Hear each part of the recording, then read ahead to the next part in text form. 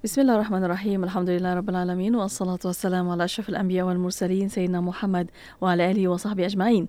Assalamualaikum warahmatullahi taala wabarakatuh kepada para pendengar yang masih setia bersama kami di Radio Institut Kefahaman Islam Malaysia Radio IKIM. Alhamdulillah, untuk waktu ini masih bersama destinasi IKIM bersama saya Mona Jasman dan juga Syafiq Saleh. Alhamdulillah, kita nak teruskan lagi pengajian kita, Mona. Kelas kuliah kita di petang ini, di setiap hari Khamis petang kita ada rancangan Imanuna Iman kami bersama dengan tetamu kita yang dah pun bersedia berada di konti mengalu-alukan kehadiran Al-Fadil Ustaz Dr. Muhammad Aiman Al-Akiti, Fellow Kehormat Institut Kefahaman Islam Malaysia IKIM.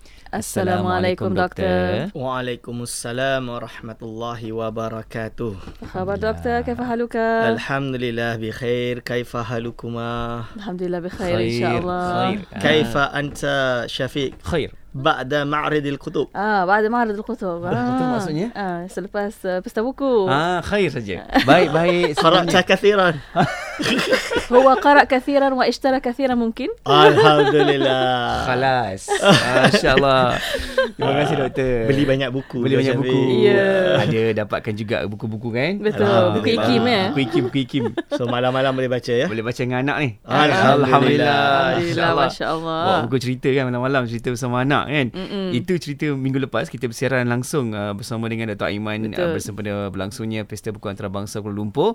Dan minggu ni kita nak teruskan lagi untuk bawakan rancangan Imanuna, Mona. Seperti biasa kita sedang bersiaran langsung di Facebook Live IKIM FM dan juga di YouTube IKIM. Ya, betul. Dan untuk para pendengar, untuk soalan pertanyaan boleh hantarkan melalui WhatsApp konti 01129004 dan juga boleh tinggalkan soalan anda di FB Live IKIM FM, di YouTube IKIM FM dan di YouTube IKIM Media.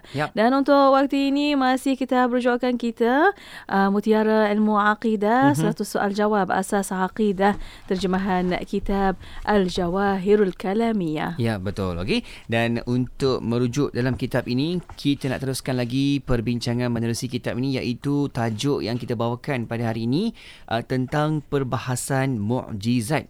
Jadi bagaimana definisinya dan juga apa penyerangan lanjutnya? Jom kita bersama dengan Al-Fadil Ustaz Dr. Aiman Al-Akiti.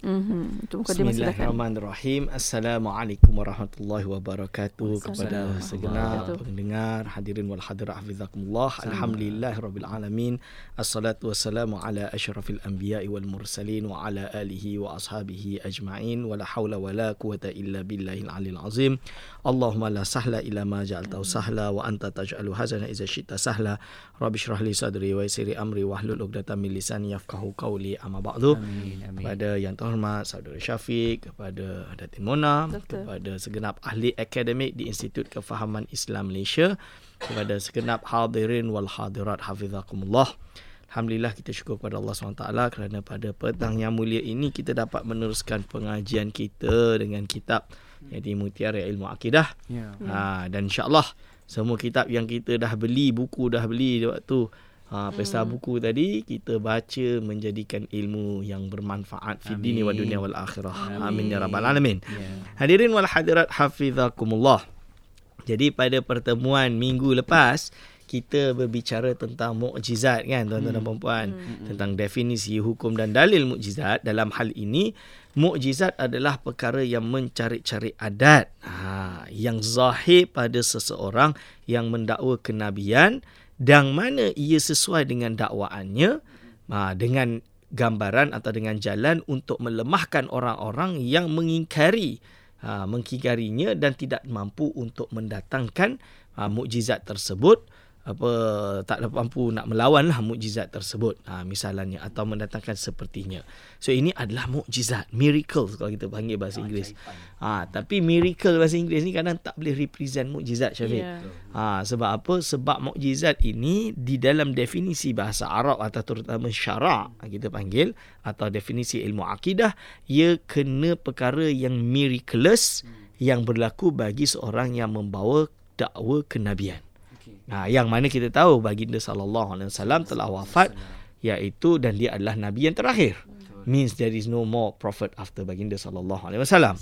So kalau kita sudah tahu perkara ini, maka kalau ada orang yang hari ini bawa suatu yang miracle, for example perkara yang mencari adat, maka ia boleh terjadi pada salah satu ciri-ciri ataupun salah satu kriteria perkara yang khawarikul adah yang lain, perkara yang mencari adat yang lain. Seperti kalau seorang itu soleh, dia baik, dia zuhud, dia tidak sombong, dia tidak takabur, tapi berlaku padanya sebuah keajaiban, mencari adat, misalnya dia, maka ia adalah karamah mungkin. Tapi kalau fulan ini justru mengaku Nabi, contoh dia, berarti dia jelas bukan mukjizat, tapi justru menunjukkan itu adalah istidraj. Istidraj itu perkara yang mencari adat kepada hambanya yang tidak baik, hambanya yang jahat, hambanya yang zalim, hambanya yang kufur. Misalnya dia. Jadi dalam kes ini, dia ini mengaku jadi Nabi, tapi bawa pula perkara mencari adat, jangan dipercaya. Sebab Nabi terakhir Nabi Muhammad sallallahu alaihi wasallam. Ini dan terbukti dia pun tak boleh nak bawa seperti Al-Quran, jelas takkan mampu. Maka orang seperti ini dulu kita panggil istidraj. Sebab itu perkara yang miraculous ini kita tak sepatut merasa pelik. Jadi yalah, maybe kita terkejut lah. Macam mana dia boleh buat macam ni lah. Contoh dia, macam mana dia boleh kena pisau tak tertusuk. Contoh dia, macam mana dia boleh kebal. Misalan dia kan. Macam mana api tak bakar kulit dia. Contoh dia. Ni orang akan rasa macam macam sesuatu keajaiban. Padahal itu hanya perkara yang mencari adat. Kalau Allah SWT kata jadi, jadilah. Kalau Allah SWT tidak berkehendak, ia tidak terjadi, tak terjadilah. Itu sahaja. Dan ada lagi pembagian-pembagian perkara yang khawarikul adah seperti yang telah saya sebutkan pada pertemuan yang lalu ketika kita bersesi di Pesta Buku. Ini. Okey, sekarang kita lanjutkan muka surat 56 tuan-tuan dan puan-puan. Soalun, sebuah soalan yang dilontarkan kepada mu'allif, iaitu ma al-hikmatu fi izharil mu'jizat ala aidil anbiya'i, yang bermaksud apakah hikmah di sebalik penzahiran mukjizat di tangan para nabi. Jadi apa hikmah dia? Maksud hikmah ni, what is the wisdom? What is the wisdom daripada penzahiran nampak mukjizat bagi di tangan para nabi, iaitu di sisi mereka kan pada waktu itu. Maka jawab mu'alif rahimahullah, al-hikmatu fi izharil mu'jizati ala aidil anbiya'i ad-dalalah ala sidqihim fima idda'uhu iz kullu da'wa lam taqtarin bidalilin fahiya ghairu masmu'atin wa tamyizu bainahum wa baina man yadda'i an-nubuwah kadhiban wa hiya qa'imatun maqama qaulillahi ta'ala sadaqa 'abdi fima yudda'a atau fima yadda'i. Jadi bermaksud iaitu hikmah di sebalik penzahiran mukjizat di tangan para nabi itu ialah sebagai bukti kepada kebenaran mereka tentang perkara yang didakwa kenabian. Jadi bila mereka ada mukjizat itu, menunjukkan apa yang mereka bawa itu benar. Sebab kalau dia tipu, tak boleh lah. Contoh dia kan, tak mampulah dia. Contoh dia hari ni ada orang kata, saya Nabi dan Rasul. Macam mana kau boleh jadi Nabi Rasul? Nabi SAW dah wafat kan? Dia adalah Nabi terakhir. Buktinya saya boleh ni, api buat tak terbakar. Contoh dia kan, api bakar tak berbakar. Kita tanya dia, boleh tak turunkan kalam Allah yang boleh menandingi, mengalahkan Al-Quran atau menandingi Al-Quran misalnya. Dan ternyata dia tidak boleh. Penipu lah dia. Kan? Nampak sangat dia tipu. Hanya sebab tak terbakar tak tunjuk yang kau Nabi. Ini berapa banyak orang lain pun boleh buat macam tu. Perkara yang mencari adat. So, contoh dia. Jadi ini menunjukkan tentang perkara yang didakwa tadi, kenabian.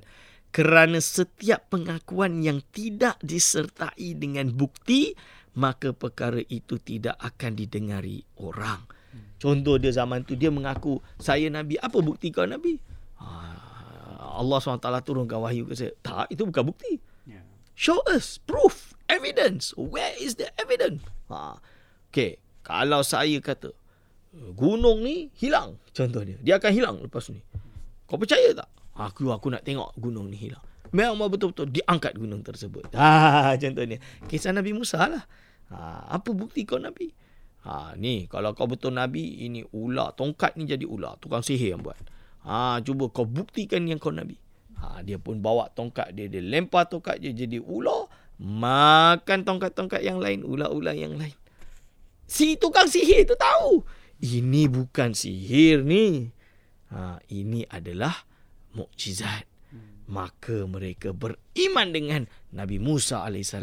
Akhirnya tukang-tukang sihir itu pun dibunuh oleh Fir'aun. Itu dia, insyaAllah kita akan sambung lagi setelah ini, tuan-tuan dan puan-puan. Ya, insya-Allah. Terima kasih Doktor atas pencerahan.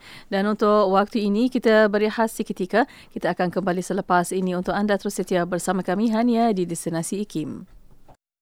Bismillahirrahmanirrahim. Allahumma antas salam wa minkas salam. Tabarakta ya dzal jalali wal ikram. اللهم أنت السلام ومنك السلام تباركت يا ذا الجلال والإكرام اللهم أنت السلام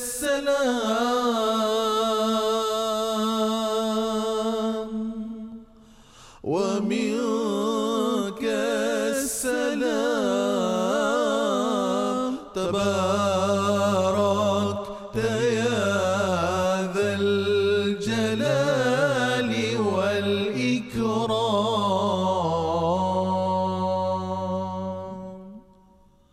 اللهم أنت السلام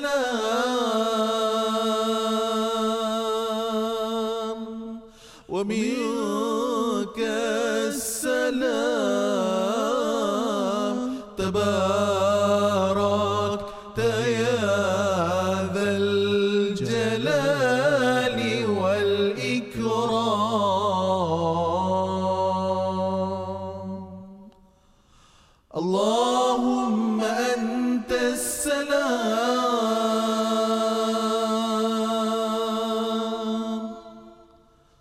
ومنك السلام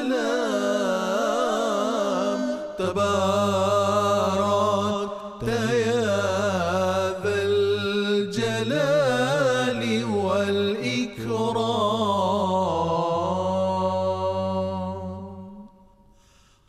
اللهم أنت السلام ومنك السلام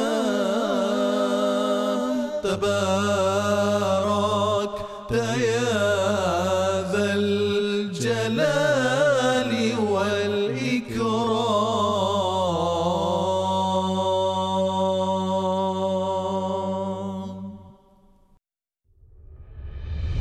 Bicara bermanfaat berbagai segmen, rancangan dakwah setiap hari, lagu-lagu Islami sepanjang masa.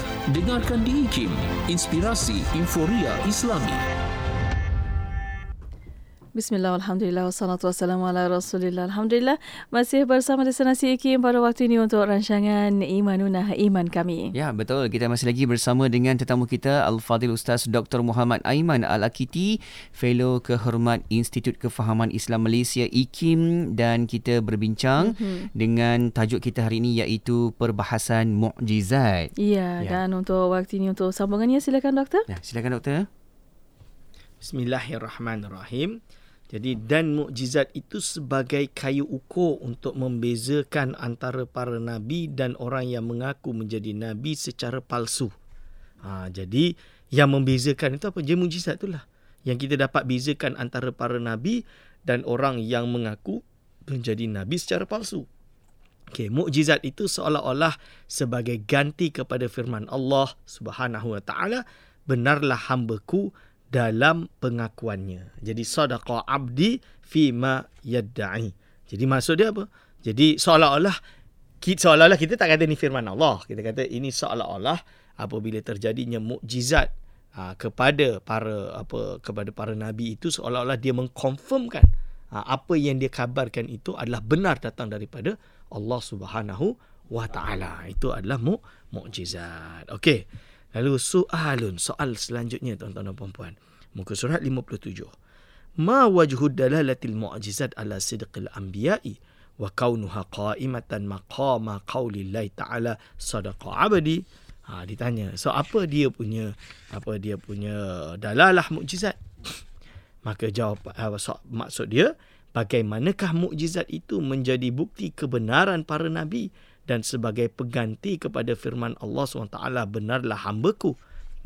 Lalu dijelaskan, wajhud dalalatil mu'jizati ala sidqil anbiya'i yadhharu min hadzal misali walillahi yani mathal a'la, contoh dia, wa huwa annahu law qama ahadun minan nas fi mahfalin 'azimin bi mahdarin malikin kabirin hakim wa qala ayyuhan nas inni rasulu hadzal maliki ilaikum, wa yani maksud dia panjang je, kita pendekkan sikit ya. Bentuk mukjizat itu menjadi bukti kebenaran para nabi dapat dilihat dengan jelas berdasarkan contoh ini. Maha suci Allah SWT daripada segala bandingan. Ini hanya sebagai contoh sahajalah. Bukan berarti nak kata Allah seperti itu. Ini nak mudah fahamkan sahaja. Sekiranya seseorang lelaki daripada kalangan manusia berdiri di dalam satu pertemuan, mahfalin, suatu perayaan misalnya, suatu program besar yang agung di hadapan seorang raja yang agung lagi bijaksana, dan lelaki tersebut berkata, wahai sekalian manusia, sesungguhnya aku adalah utusan raja ini kepada kamu sekalian, dan aku adalah orang kepercayaan baginda di hadapan kamu sekalian. Aku diutus oleh baginda untuk menyampaikan perintahnya kepada kamu, dan baginda mengetahui apa yang aku katakan ini, mendengar apa yang aku ucapkan dan melihatku. Dan bukti kebenaranku ialah aku akan meminta baginda untuk melakukan sesuatu yang menyalahi adatnya, dan kemudian baginda akan mengkabulkan permintaanku. Lebih kurang macam itulah contoh dia. Jadi dia nak kata tu, jadi dia akan minta, summa qala limaliki in kunta sadiqan fi da'waya fahtarakat ila akhirih. Maksud dia apa? Kemudian dia berkata kepada baginda, kepada raja tersebutlah, sekiranya aku benar dalam dakwanku ini, maka lakukan sesuatu yang menyalahi adat tuanku dan bangunlah 3 kali berturut-turut. Contoh dia. Lalu raja pun buat demikian. Berarti betul lah. Boleh nampak tu contoh dia, tuan-tuan. Jadi kalau nak kata dia ini utusan betul dari utusan raja, kan? Rakyat tu tak nak dengar. Orang lain tak nak dengar. Ini betul ni. Ni bawa titah tuanku misalnya dia. Okey, kalau tak percaya sangat, cuba tengok. Ni aku bagi tahu, and then macam ni terjadi macam ni. Memang terjadi. Kan? Dia minta raja dia buat sesuatu yang menyalahi adat rajanya. Tak mungkin raja tu nak buat benda yang menyalahi adat dia. Ternyata dia buat. Menunjukkan orang yang kata tu betul. Jadi ni dia kata, 3 kali, bangunlah 3 kali berturut-turut. Lalu raja pun berbuat demikian. Oleh itu maka tahulah orang ramai bahawa lelaki itu memang benar dalam perkataannya. Memang benar dalam perkataannya. Perbuatan raja yang menyalahi adatnya itu adalah sebagai ganti kepada ucapan baginda. Orang itu benar dalam pengakuannya. Sadaqa abdi fima idda'a atau fima yadda'i. Benarlah orang itu dalam pengakuannya, dan tidak ada seorang pun yang ragu-ragu bahawa orang itu adalah utusan raja. Hadirin wal hadirat hafizakumullah. Ini jelaskan kepada kita semua. Lalu dijelaskan sini wal anbiya'u alaihimus salatu wassalam qad da'u. Mereka semua mendakwa irsalallahu ta'ala lahum lil bashar wa huwa alimun bidakwahum sami'un lahum nadhirun ilaihim fa idza talabu min Allah ta'ala idharal mu'jizati allati laysa fi taqatil bashar ay ya'tu bimisliha fa'anahum ala dhalika wa aqdarahum 'alaiha kana dhalika tasdiqan lahum minhu fi'lan. Yang bermaksud, tuan-tuan dan puan-puan, kemudian dia berkata kepada baginda, dan para nabi alaihimussalatu wassalam telah menyatakan pengakuan bahawa mereka diutus oleh Allah Subhanahu Wa Taala kepada sekalian manusia, dan Allah mengetahui pengakuan mereka itu, mendengar percakapan mereka dan melihat mereka. Maka apabila para rasul itu memohon kepada Allah agar dizahirkan mukjizat yang manusia tidak mampu menandinginya, lalu Allah pun mengabulkan permintaan mereka itu, dan Dia memberikan kemampuan kepada mereka untuk melakukan mukjizat tersebut. Maka itu adalah pembenaran daripada Allah secara perbuatan, dan ia sama seperti pembenaran dengan perkataannya, bahkan lebih lagi. Jadi apabila terjadinya mukjizat tu, boleh kita ibaratkan suatu tanda, lesen, menunjukkan bahawa dia betul lah Rasul.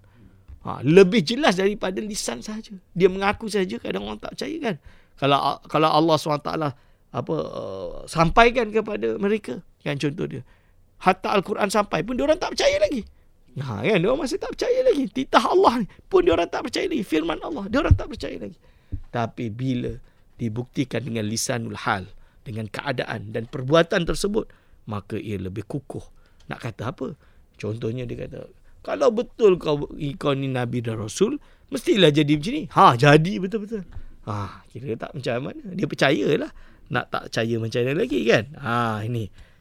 Maka ini dikatakan bahawa pembenaran secara perbuatan adalah lebih benar lagi. Lalu dijelaskan di sini. Justru yang demikian itu bererti kebenaran dakwaan mereka adalah pengakuan sebagai utusan Allah. Ini pembenaran. Benarlah dia itu adalah sebagai utusan Allah. Kerana sesungguhnya mustahil bagi Allah yang bijaksana. Jadi mustahil bagi Allah SWT yang bijaksana, maha mengetahui dan maha berkuasa untuk membenarkan dakwaan orang yang berdosa. Kan? Jadi lalu lebih-lebih lagi mukjizat itu menunjukkan kepada kebenaran sifat dan akhlak mereka, yang mana merupakan puncak kebaikan dan kesempurnaan yang hakiki. Hadirin wal hadirat hafizakumullah. Jadi dari sini kita nampak hikmah di sebalik kenapa mereka, para anbiya dan rasul, disediakan atau diberikan oleh Allah Subhanahu Wa Taala mukjizat, iaitu tujuannya tadi, iaitu untuk membuktikan kepada umat bahawa dia benar adalah Nabi dan Rasul. Dan segala perintah dan larangan baginda SAW itu tidak lain tidak bukan adalah merupakan apa yang Allah SWT perintahkan kepada segenap makhluknya. Hadirin, insyaAllah kita akan sambung lagi pada sesi setelah ini. Baik, insyaAllah kita akan sambung lagi berkaitan dengan perbahasan mukjizat ini, dan anda boleh hantarkan soalan, pertanyaan menerusi ke talian WhatsApp konti kita 0112900404 dan juga di Facebook Live IKIM FM dan juga di YouTube IKIM. Untuk waktu ini kita berehat sekali lagi. Kita akan kembali selepas ini. Untuk anda terus setia bersama kami hanya di Destinasi IKIM. Orang-orang yang benar-benar soleh dan mukmin adalah orang yang beriman kuat di dalam hati, dalam waktu yang sama memiliki amal yang segunung, dan insya-Allah dengan redha Allah Subhanahu Wa Taala dia akan masuk ke dalam syurga dalam keadaan selamat, tenang dan bahagia. Dengarkan rancangan Imanuna bersama saya, Dr. Aiman Al-Akiti, di setiap hari Khamis jam 5.10 petang hanya di IKIM Inspirasi Inforia Islami. Siapakah dia insan yang paling mulia dibandingkan dengan para anbiya dan para rasul? Nabi-nabi dan para rasul juga bekerja. Nabi Adam alaihissalam bertani. Nabi Ibrahim menjual pakaian. Nabi Nuh dan Nabi Zakaria adalah tukang kayu. Nabi Idris alaihissalam adalah seorang penjahit baju. Nabi Musa alaihissalam adalah pengembala. Dan riwayat menyebutkan tidak ada Nabi dan Rasul melainkan mereka itu mengembala kambing sebagai suatu perusahaan. Kerana itulah Nabi Daud alaihissalam sendiri difirmankan oleh Allah Subhanahu wa taala, wa 'allamnahu san'ata labusin lakum lituhsinakum min ba'sikum fahal antum syakirun. Dan telah kami ajarkan kepada Nabi Daud untuk membuat baju besi untuk kamu sebagai memelihara kamu kamu dalam peperanganmu, maka hendaklah kamu bersyukur kepada Allah Subhanahu wa taala. Nabi Muhammad sallallahu alaihi wasallam sebagai rasul yang paling unggul dalam memberi contoh kepada yang lain juga adalah seorang pengembala kambing di awalnya dan seorang peniaga yang sangat berjaya. Nilai-nilai bersama IKIM. Takwa. Nilai takwa. Perkataan takwa bermaksud menjaga atau melindungi sesuatu daripada bahaya atau apa-apa yang boleh memudaratkan. Dalam Al-Quran terdapat 252 perkataan waqa' dan perkataan-perkataan yang terbit daripadanya. Al-Jurjani mentakrifkannya sebagai usaha menjaga dan berlindung diri daripada siksaan Allah Subhanahu wa taala dengan mentaati perintahnya. Sama ada perintah tadi menyuruh kita melakukan sesuatu atau meninggalkan sesuatu. Firman Allah Subhanahu wa taala dalam surah Al-Hujurat ayat ke-13 yang bermaksud sesungguhnya orang yang paling mulia di antara kamu di sisi Allah ialah orang yang paling takwa di antara kamu. Sesungguhnya Allah yang Maha mengetahui lagi Maha mengenal. Sifat takwa akan melahirkan insan yang sentiasa berusaha untuk memastikan dirinya dan pengikutnya menuju kepada kehidupan yang diredai Allah Subhanahu wa taala. Sifat takwa ini akan menjadi benteng bagi seorang itu dari melakukan kemungkaran seperti pecah amanah, penipuan serta menghalangnya daripada melakukan kezaliman kepada orang lain. Petikan ucapan Allahyarham Tun Ahmad Sarji bin Abdul Hamid, mantan pengerusi IKIM. Kalau seseorang yang memiliki iman walau sebutir dan tidak ada baginya amalan, nescaya ia akan menyelamatkan seseorang itu daripada kekal dalam api neraka. Mungkin ia disiksa oleh Allah Subhanahu wa taala pada waktu yang tertentu dan setelah itu Allah Subhanahu wa taala mengampunkannya dan memasukkannya ke dalam syurga. Mari menghayati pengajian ilmu akidah bersama Ustaz Dr. Aiman Al-Akiti pada setiap hari Khamis jam 5.10 petang. Semestinya di IKIM, Inspirasi Inforia Islami. Inspirasi Inforia Islami hanya di Radio Institut Kefahaman Islam Malaysia. Terima kasih kepada anda yang masih setia bersama kami. Untuk waktu ini, Destinasi IKIM masih bersama anda untuk rancangan Imanuna Iman Kami. Ya, masih lagi kita bersama dengan tetamu tetap kita untuk rancangan ini, Al-Fadhil Ustaz Dr. Muhammad Aiman Al-Akiti, Fellow Kehormat Institut Kefahaman Islam Malaysia IKIM, dan kita nak teruskan lagi perkongsian menerusi kitab rujukan kita iaitu Mutiara Ilmu Akidah, 100 soal jawab asas akidah dengan tajuk perbincangan kita berkaitan perbahasan mukjizat. Dan untuk itu silakan doktor untuk sambungannya. Ya. Bismillahirrahmanirrahim. Mukjizat dan sihir sekarang. Kita dah tahu definisi. Kita dah tahu hikmah kenapa ada mukjizat. Kenapa para nabi diperkakaskan dengan mukjizat. Maka sekarang, Ustaz, saya duk tengok ni zaman lah ni. Nampak ada orang magician kan. Magician boleh terbang lah. Betul. Saya tahun 1992 kalau tak salah. Ada magician David Copperfield. Itu. Popular tu. Itu memang macam betul. Dah tengok macam betul. Kalau orang tak ada keimanan, tidak ada maklumat yang betul, ilmu yang benar, mungkin dia dah anggap David Copperfield tu nabi kot. Na'udzubillah min zalik kan. Na'udzubillah min zalik contoh dia. Sebab itu kita kena dedahkan dan kena jelaskan apa perbezaan antara mukjizat, sihir. Ni sekarang kita kena kenal apa tu sihir. Sihir tu benar ada. Jangan kata sihir tak wujud. Sihir tu wujud. Bukan sihir tak wujud. Yang tak betul tu sakit sikit, ni kena sihir. Sakit sikit kena sihir. Itu tak betul lah. Atau tuduh orang, ni dia ni buat sihir. Kita tak ada bukti. Itu tak boleh lah. Misalan dia. Tapi sihir tu wujud tak? Wujud. Siapa kata tak wujud? Kan? Okey. Maka sekarang apa kata-kata dia? Soalun. Ma al-farqu bainal mu'jizati was-sihri? Apakah perbezaan antara mukjizat dan sihir? Ini pertanyaan dia. So apa beza dia? Jawapan dia, as-sihru amrun khariqun lil 'adati fi badi'ir ra'yi tumkinu mu'aradatuhu li'annahu mabniun 'ala asbabin man 'arafaha wa ta'ataha hasala 'ala yadihi dhalikal amr fahuwa fil haqiqati wan nafsil amri ghairu khariqin lil 'adah wa gharabatuhu innama hiya bin nazari li jahli asbabihi. Maksud dia apa tuan-tuan dan puan-puan? Sihir adalah perkara yang mencari adat secara sepintas lalu dan dapat diatasi. So boleh dilawan. Seorang buat sihir contoh dia. Ni boleh kita lawan. Ada fulan berfulan dengan sihir dia boleh nampak macam tu contoh dia boleh buat macam pelik-pelik. Tapi ni kalau kita lawan dia boleh kalah. Contoh dia boleh dilawan lah. Boleh didapat diatasi. Kerana sihir itu wujud dengan sebab-sebab tertentu. Kenapa? Kerana munculnya sihir ni kadang-kadang adalah perbuatan dia.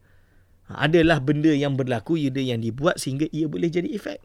Sebab-sebab tertentu. Mereka yang mengetahui dan menguasai sebab-sebab itu akan dapat menghasilkan perbuatan tersebut. Jadi contoh dia, kita belajar betul-betul tentang sihir, bolehlah jadi. Bukanlah kita, maksud dia kalau ada fulan buat sihir, fulan lagi satu dia belajar sihir contoh dia pun boleh lawan lah. Sebab tu kita boleh nampak tukang-tukang sihir ni kadang bergaduh sama sendiri. Itu contoh dia lah. Contoh dia. Okey. Lalu sihir itu pada hakikatnya bukanlah suatu perkara yang luar biasa. Hakikatnya dia bukanlah perkara yang khariqun lil 'adah. Tapi ini perkara yang sebenarnya ada asbab. Ada zahir, ada asbab, ada hukum adat yang boleh melakukan perkara tersebut. Sihir itu pada hakikatnya bukanlah suatu perkara yang luar biasa. Adapun ianya kelihatan luar biasa, nampak macam miraculous, itu hanyalah kerana belum diketahui sebab-sebab terjadinya. Jadi lepas dia itu mungkin seorang tu, dia boleh belajar ni, dia dapat buatlah juga. Contoh dia. Tapi tentulah perkara ini adalah perkara yang diharamkan. Sihir ni perkara yang diharamkan. Jadi orang yang main sihir ni kadang dia memang belajar sihir dan dia buat sihir demi duniawi lah. Kalau yang jahat demi untuk kenakan orang. Na'udzubillah min zalik. Kalau suka dunia dia jadikan sebagai bahan untuk mengauk keuntungan duniawi. Ini. Tapi kalau karamah dia berlaku pada hamba yang soleh yang tak peduli pun dengan harta. Dia boleh je gunakan karamah tu untuk mengauk harta, tapi taklah. Tapi kalau justru karamah tu digunakan untuk mengauk harta secara pasti, bukan sangkaan ya. Contoh dia dikomersialiskan dengan cara pasti, tentulah perkara itu bukan lagi karamah. Mungkin dia itu istidraj, mungkin itu sihir dan lain-lain. Kerana orang yang abdun, yang salihun, seorang waliun min awliyaillah, dia justru tak nak zahirkan, justru nak tutup perkara tersebut. Atau justru tidak menjadikan itu sebagai perkara untuk mengauk keuntungan duniawi. Ini hadirin wal hadirat hafizakumullah. Okey. Wa ammal mu'jizatu fa innaha khariqatun lil 'adati haqiqatan la yumkinu mu'aradatuha fala yumkinu as-sahiru ay yaf'ala misla ma fa'ala al-anbiya'u min ja'alil mayyiti hayyan wa qalbil 'asa hayyatan walidha amanat saharatu fir'aun bi Musa alaihissalam lamma sarat asahu hayyatan haqiqiyatan wa batala'at isiyahum wa hubalahum wa lima'rifatihim bi anna hadha mimma la ya'ti bis-sihri. Jadi apa? Adapun mukjizat, maka ia benar-benar luar biasa dan menyalahi adat secara hakikat. Tidak mungkin diatasi. Ini mukjizat. Dia tak mungkin diatasi, tuan-tuan dan puan-puan. Tak mungkin diatasi.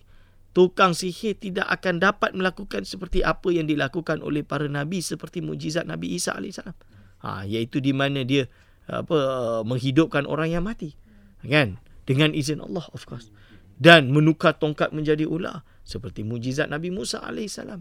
Kan, oleh sebab itu tukang-tukang sihir Firaun beriman kepada Nabi Musa AS ketika mana tongkat baginda bertukar menjadi ular yang hakiki dan menelan tongkat-tongkat serta tali-tali mereka, disebabkan mereka tahu bahawa ular yang hakiki ini tidak dihasilkan melalui sihir.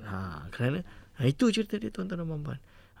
Lalu kita kena tahu bahawa mukjizat ini perkara yang mencari adat, tidak boleh dilawan. Berarti bukan hanya tak boleh nak lawan macam tu, tak boleh mendatangkan sesamanya pun tak boleh. Tak mungkin orang tu boleh mendatangkan seperti mukjizat tersebut. Ini yang jelas. Lalu wasihru masdaruhu min nafsin ammaratun bisu' takunu mudhiran lil fasad atau madharan lil fasad, wal mu'jizatu masdaruha min nafsin zakiyah takunu madharan lis salahi wal irsyad. Hadirin wal hadirat fizikallah. Maksud dia apa? Dan sihir itu sumbernya ialah daripada kekuatan hawa nafsu. Jadi dia datang kerana nafsu ammaratu bisu'. Jadi kekuatan hawa nafsu yang selalu mengajak kepada keburukan. Contoh dia, orang buat sihir sebab sakit hati, orang buat sihir sebab nak kaya, orang buat sihir sebab nak menjatuhkan orang lain, orang saya sihir sebab nak pisahkan orang lain, dan lain-lain contoh dia. Kan, tu sihir. Cuma saya kadang heran lagi, sampai sekarang tahun 2022 pun masih orang tergamak nak main sihir. Kan? Yeah. Itu. Jadi ini benda yang penyedihkan, tuan-tuan dan puan-puan. Lalu dia kata yang membawa ke arah kerosakan. Kerana apa, sihir ni kadang digunakan memang untuk merosakkan rumah tangga orang, untuk merosakkan seseorang, macam-macam lagi. Ni macam-macam, kita kena hati-hati. Sebab itu kita kena banyak membaca ta'wizat. Baca mu'awwizat, iaitu kul a'udzu birabbil falaq dan kul a'udzu birabbin nas. Juga membaca doa-doa ini untuk membebaskan kita, menjauhkan kita daripada perbuatan niat yang buruk. Ini dia. Sedangkan mukjizat itu sumbernya ialah daripada jiwa yang suci yang membawa ke arah kebaikan dan petunjuk. Sedangkan mukjizat ni macam mana, tuan-tuan dan puan-puan? Dia jelas datang daripada anbiya dan rasul, yang mana mereka ini jiwa mereka suci, bersih. Tidak ada tujuan buat mukjizat tu pada waktu itu tujuan dia untuk yang keburukan, tidak, tapi justru untuk menunjukkan sebagai tanda kebenaran, tanda kebaikan. Dia tambah lebih tawaduk lagi, lebih humble lagi. Misalnya dia baginda sallallahu alaihi wasallam, misalnya dengan segala kemampuan, segala mukjizat yang beliau memiliki, baginda sallallahu alaihi wasallam miliki, tidak menjadikan baginda sallallahu alaihi wasallam itu lebih sombong ataupun hanya gila kepada harta semata-mata. Hadirin wal hadirat hafizakumullah. InsyaAllah kita sudah habis dalam muka surat 62. Dan kita serahkan kepada DJ, insyaAllah. Alhamdulillah. Jadi kefahaman kita berkaitan dengan mukjizat, dengan apa yang para nabi kita, para rasul kita dapat, dan itu semua akan memberikan lagi kefahaman kepada kita, di mana salah satunya kekuatan keimanan kita adalah percaya kepada nabi dan juga apa yang nabi dapat. Itu yang kita terus letakkan sebagai satu kekuatan iman kita dan percaya. Itu dia kan, masya-Allah. Doktor, kita dah sampai di pertemuan kan? Ya, yeah, betul. Kita sampai ke penghujung untuk rancangan Imanuna pada petang ini. Mungkin ada sedikit masa lagi untuk kesimpulan dan kata-kata akhir daripada doktor. Silakan. Ya, silakan doktor. Bismillahirrahmanirrahim. Sekarang kesimpulan daripada kami adalah, pertama, perkara yang mencari adat itu benar-benar wujud. Wujud. Perkara yang mencari adat ni against physics law lah kadang-kadang. Kan, sebahagian daripadanya. Okey. Jadi itu satu. Yang kedua, tuan-tuan dan puan-puan, bahawa adanya perkara yang mencari adat tidak sepatut difahami atau diterima sebagai sebuah perkara yang kita terlalu ta'assub pada hari ini. Kan? Dalam erti apa? Kalau ada orang buat perkara mencari adat, ini, jadi kalau tiba-tiba dia mengaku sebagai nabi, itu berarti menunjukkan istidraj. Macam itulah. Maksudnya menunjukkan bahawa ini adalah perkara mencari adat kepada orang yang kufur, dan patut dijauhi, bukan malah dikagumi. Ini dihadirin wal hadirat hafizakumullah. Sedangkan iaitu perkara yang mukjizat Kalau ia benar-benar, ia kan, kalau ia berlaku, dia hanya berlaku pada zaman dahulu ketika para anbiya menunjukkan mukjizat mereka untuk membenarkan dakwaan mereka. Seperti apa yang berlaku kepada baginda sallallahu alaihi wasallam, dan mukjizat ini semuanya sudah habis kecuali satu, iaitu Al-Quranul Karim yang masih kekal sampai hari ini. InsyaAllah saya iktifakkan hanya sekadar ini. Segala salah silap saya mohon maaf besar-besarnya.